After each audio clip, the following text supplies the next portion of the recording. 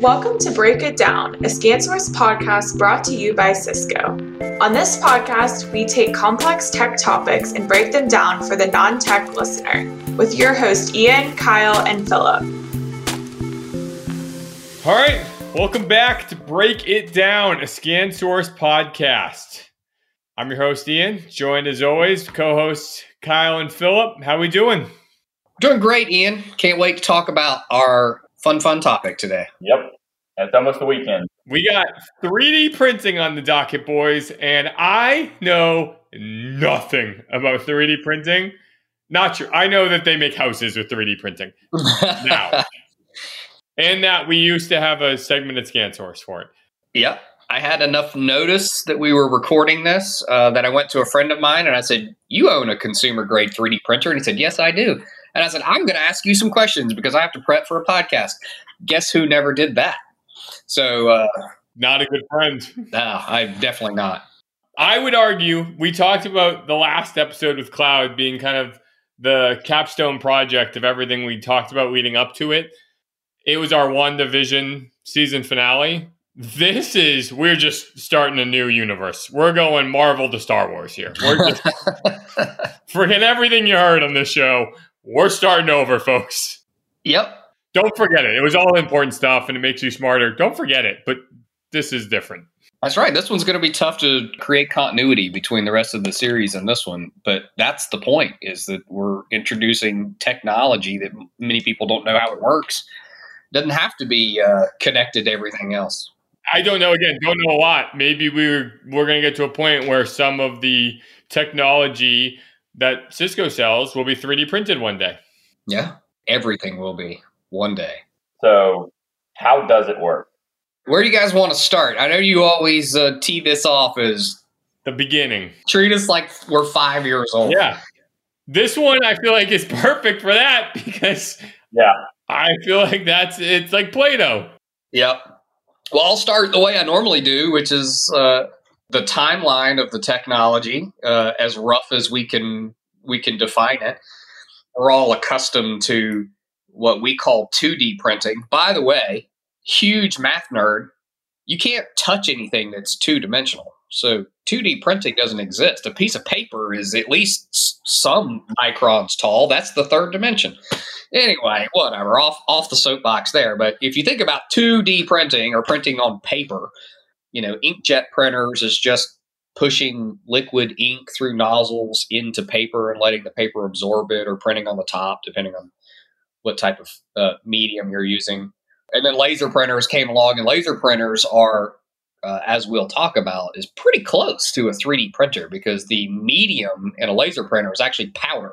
And before it's printed, that powder is fused into the liquid that goes onto the paper, which is how 3D printing works. Yeah, so not to get meta, and you already said it, but and I know it's not what we're talking about, but that's technically 3D printing. Yeah. And in the sense that no one thinks this way yet. If you're listening to this, you're either fact-checking me or you're here to learn. So the fact-checkers, this is FDM. This is fused deposition modeling. This is, taking some form of material and melting it so that you can build from it. We can talk about that more later. But, that's essentially what a laser printer is with the cartridges from laser printer. So anyway, so you got that 2D printing stuff, and inkjet. I guess the first what we would think is the new 3D printing, where you're actually building something. It started in the 70s. Really became popular or patented. I would say maybe it wasn't popular, but it became patented in the mid 80s. But the first time something other than ink was pressed through a nozzle in a printing environment was back in very, very early 70s. I think, again, for the fact checkers out there, we all love Wikipedia. We don't know how much of it's true, but there's a story out there on the internet about this guy named Hideo Kodama. Maybe I'd have to go look it up again. But anyway, he prototyped it, took it to his boss, and his boss said, "No one will ever buy this. This isn't a good idea," and threw it out. So So look, along comes this guy named Bill Masters in the mid 80s, and he defines the first patent for what a 3D printer is. So anyway, so there's a lot of what's happened. Like you already referenced buildings, homes, 3D printed buildings. There's lots of other use cases out there, but I guess that what most of us know is this FDM version of printing that all of us at home that own 3D printers use to make gadgets. So that FDM is the fused deposition modeling, which is the taking some material, some substrate, and melting it down into a material that can easily be extruded through a nozzle. And then the science behind how you build the thing is a bunch of math. It's much more math and architecture. So to use words I know, there is like a plastic polymer that like solid block shape, whatever shape, that these printers melt down and then just shoot out into the, predisposed shape. Yep, that's the consumer version of 3D printing that we all think of when you see small print. It's what we focused on at ScanSource. I have a fidget spinner that they made me years ago. Yeah, so that was printed from, or the material is a filament. So it looks like, one giant spool of spaghetti noodle. And you feed the filament into the 3D printer.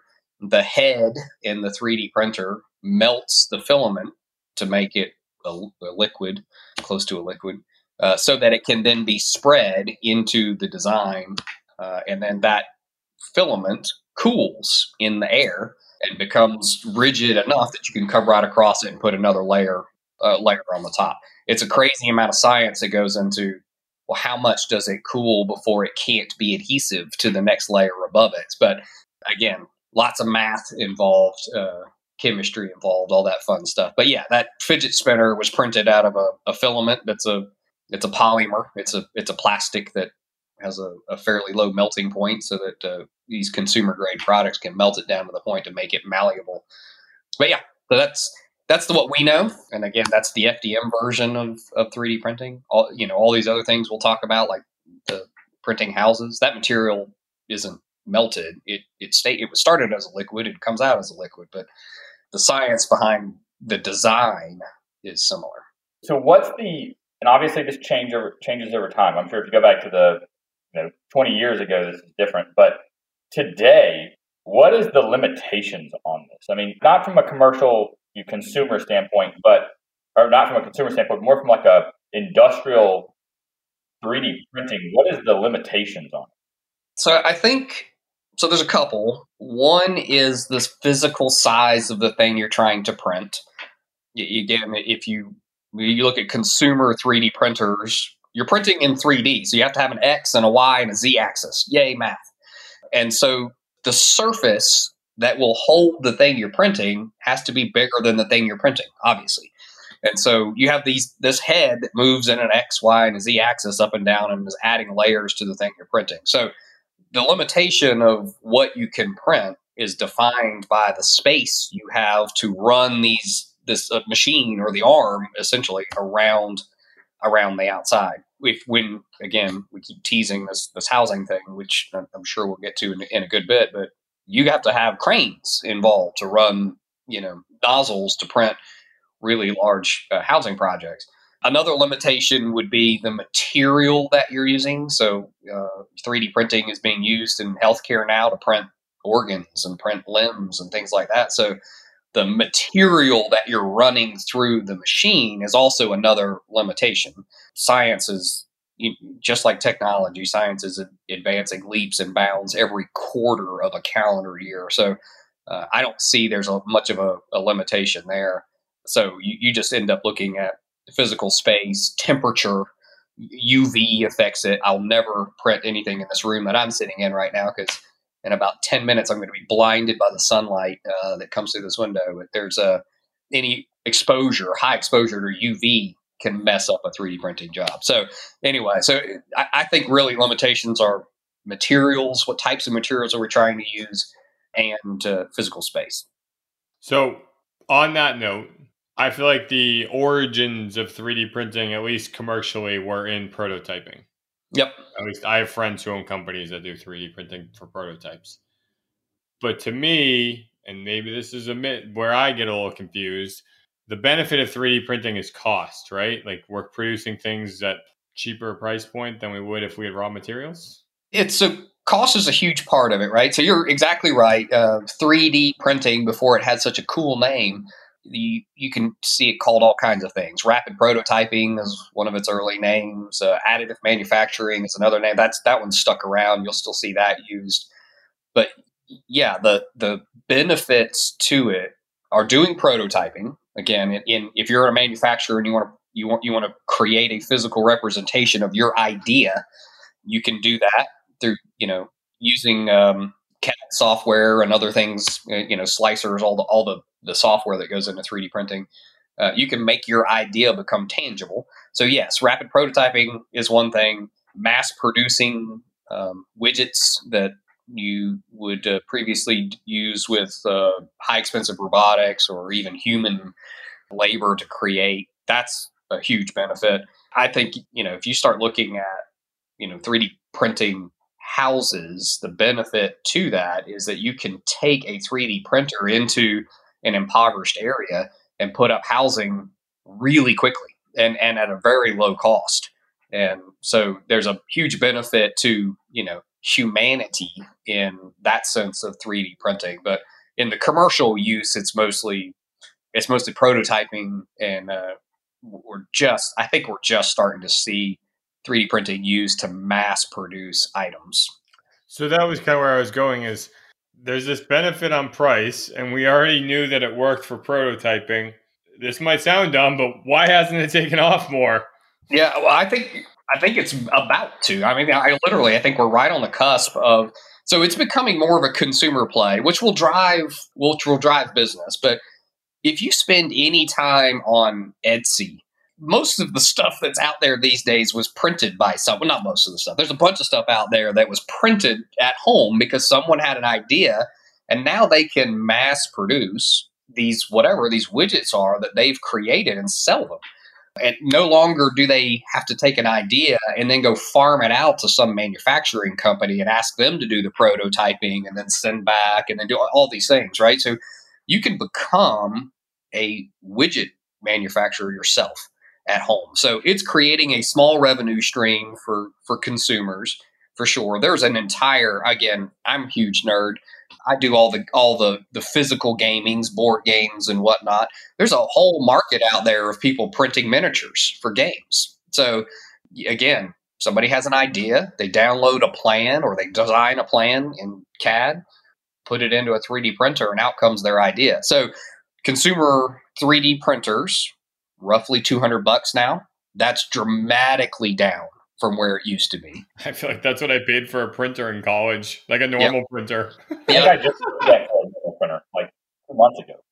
Yep. So it's a year ago, 2 years ago. You try to buy today's 3D printer, it's 2 times that much, two and a half times that much. So it's becoming affordable for the normal user to own one and start playing around with it. And as you know, with any technology, the moment you get the general population using it in a personal environment, the more they want to drive it into their business environment. So we will start to see things. I think healthcare is one of the biggest opportunities for 3D printing.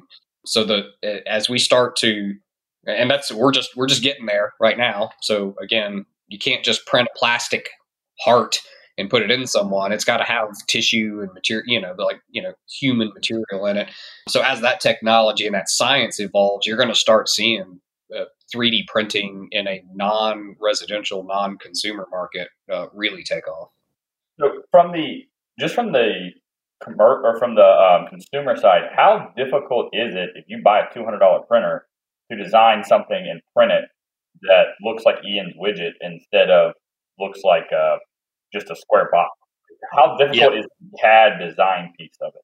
That has its own challenges, obviously. There's a whole population of people that think in 2 dimensions, not think in 3 dimensions. So you put a 3-dimensional model in front of the random Joe, they might not be able to fathom it, much less design it to look like what they want. So there's an architectural challenge. There's a design challenge for creating your idea. Now, the great thing about what's happened now is that with crowdsourcing and with these share networks that have popped up, you can download plans for next to nothing, if not nothing, load them into some CAD software, and then manipulate it. So there's lots of software packages out there that are, try to lower the barrier of entry for people getting into 3D printing to make it more consumer targeted. But it's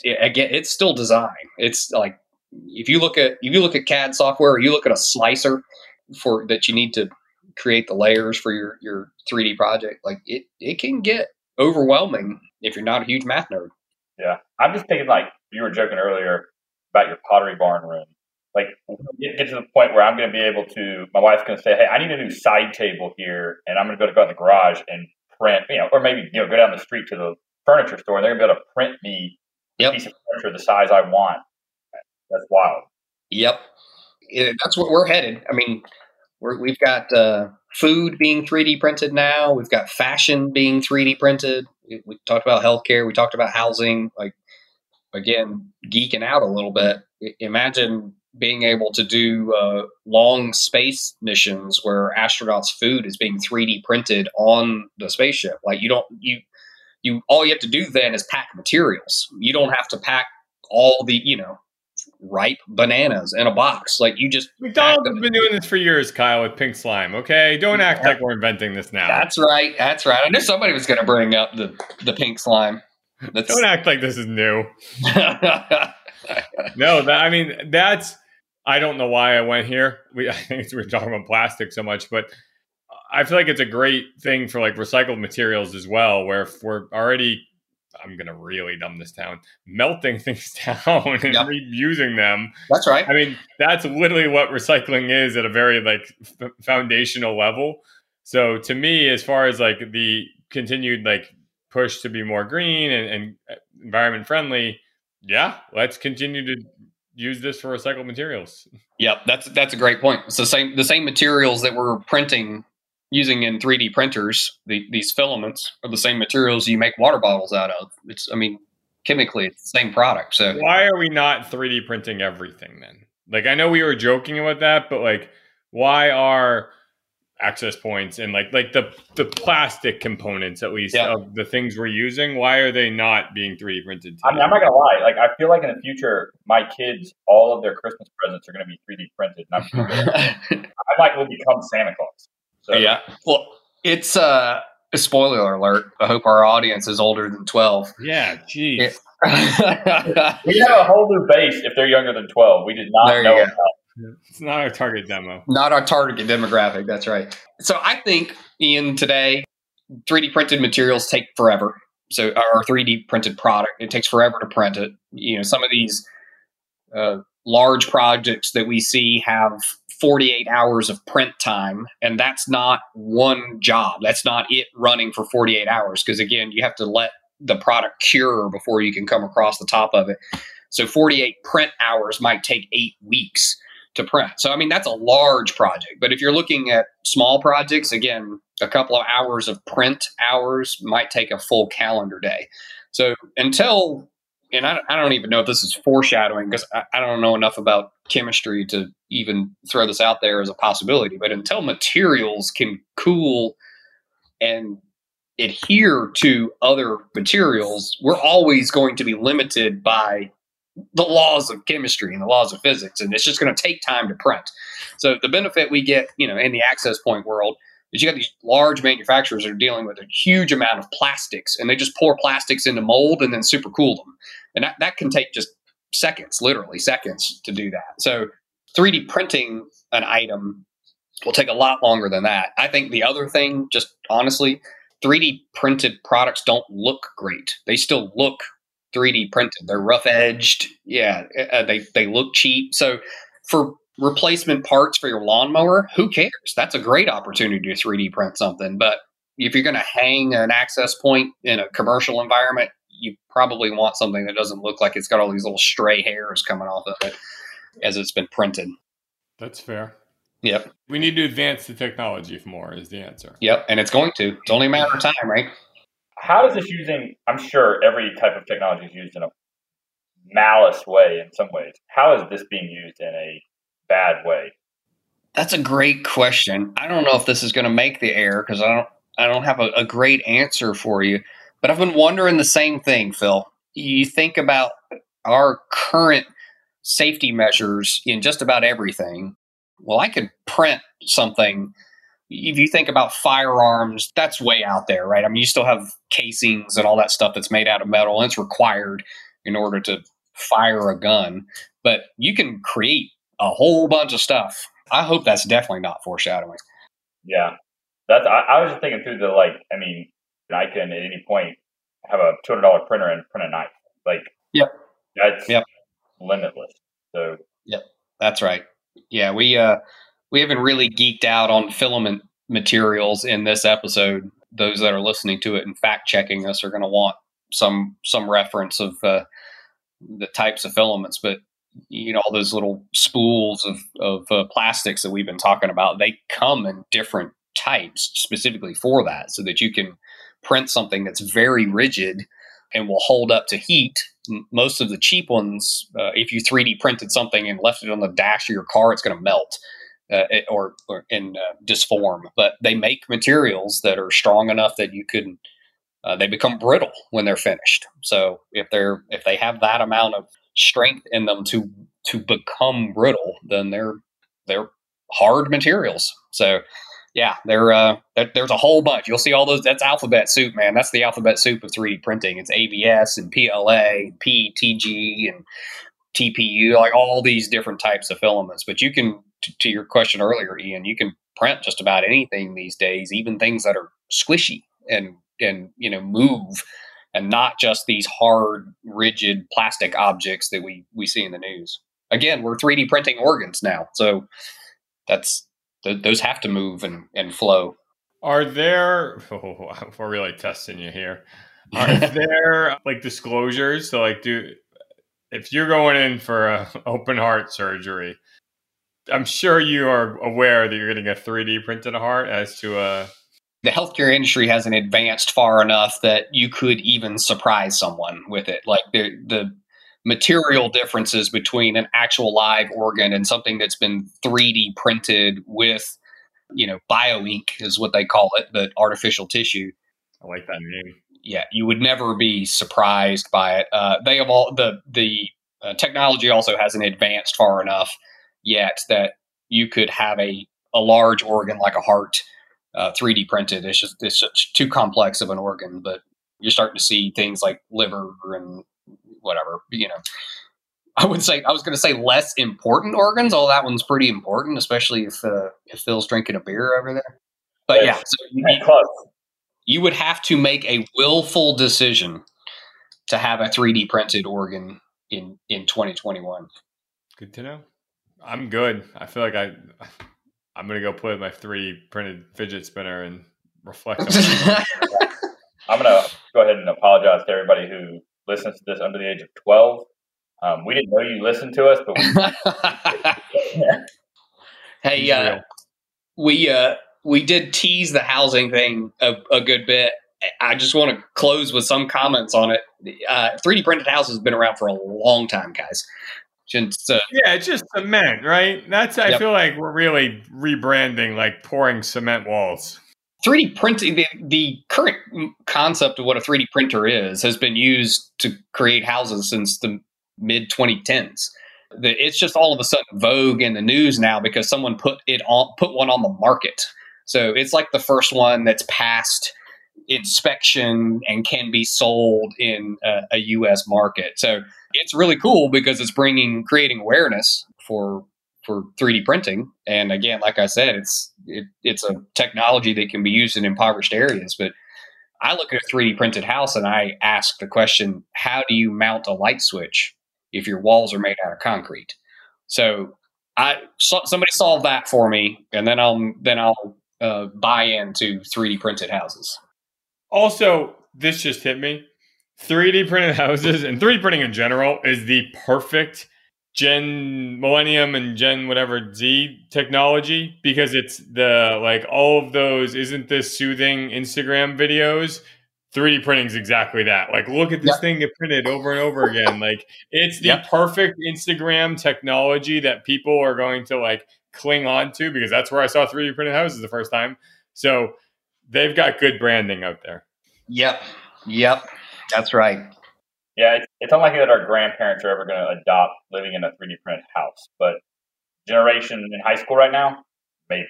They might do it just because it's cool. Then there's a whole population on this earth of people that live in it because I was going to say, like, we got small homes and storage container homes. Yeah. Yep. You got. I also think there could be an environment thing as well. I don't know. Hey, if everything in your house is wireless, then who cares whether or not you drill into the wall? So there, we'll create some continuity with talking about wireless and IoT devices. There you go. Smart home, all through the cloud. You won't have to worry. Yeah, everything's running on batteries. All right. Until next time. Today's episode is sponsored by Cisco Marketing Velocity. Marketing Velocity helps partners grow their revenue and engage customers through innovative marketing strategies. With campaign planning, educational learning, and more, Cisco helps you reach new customers, increase profitability, and bring value to your business.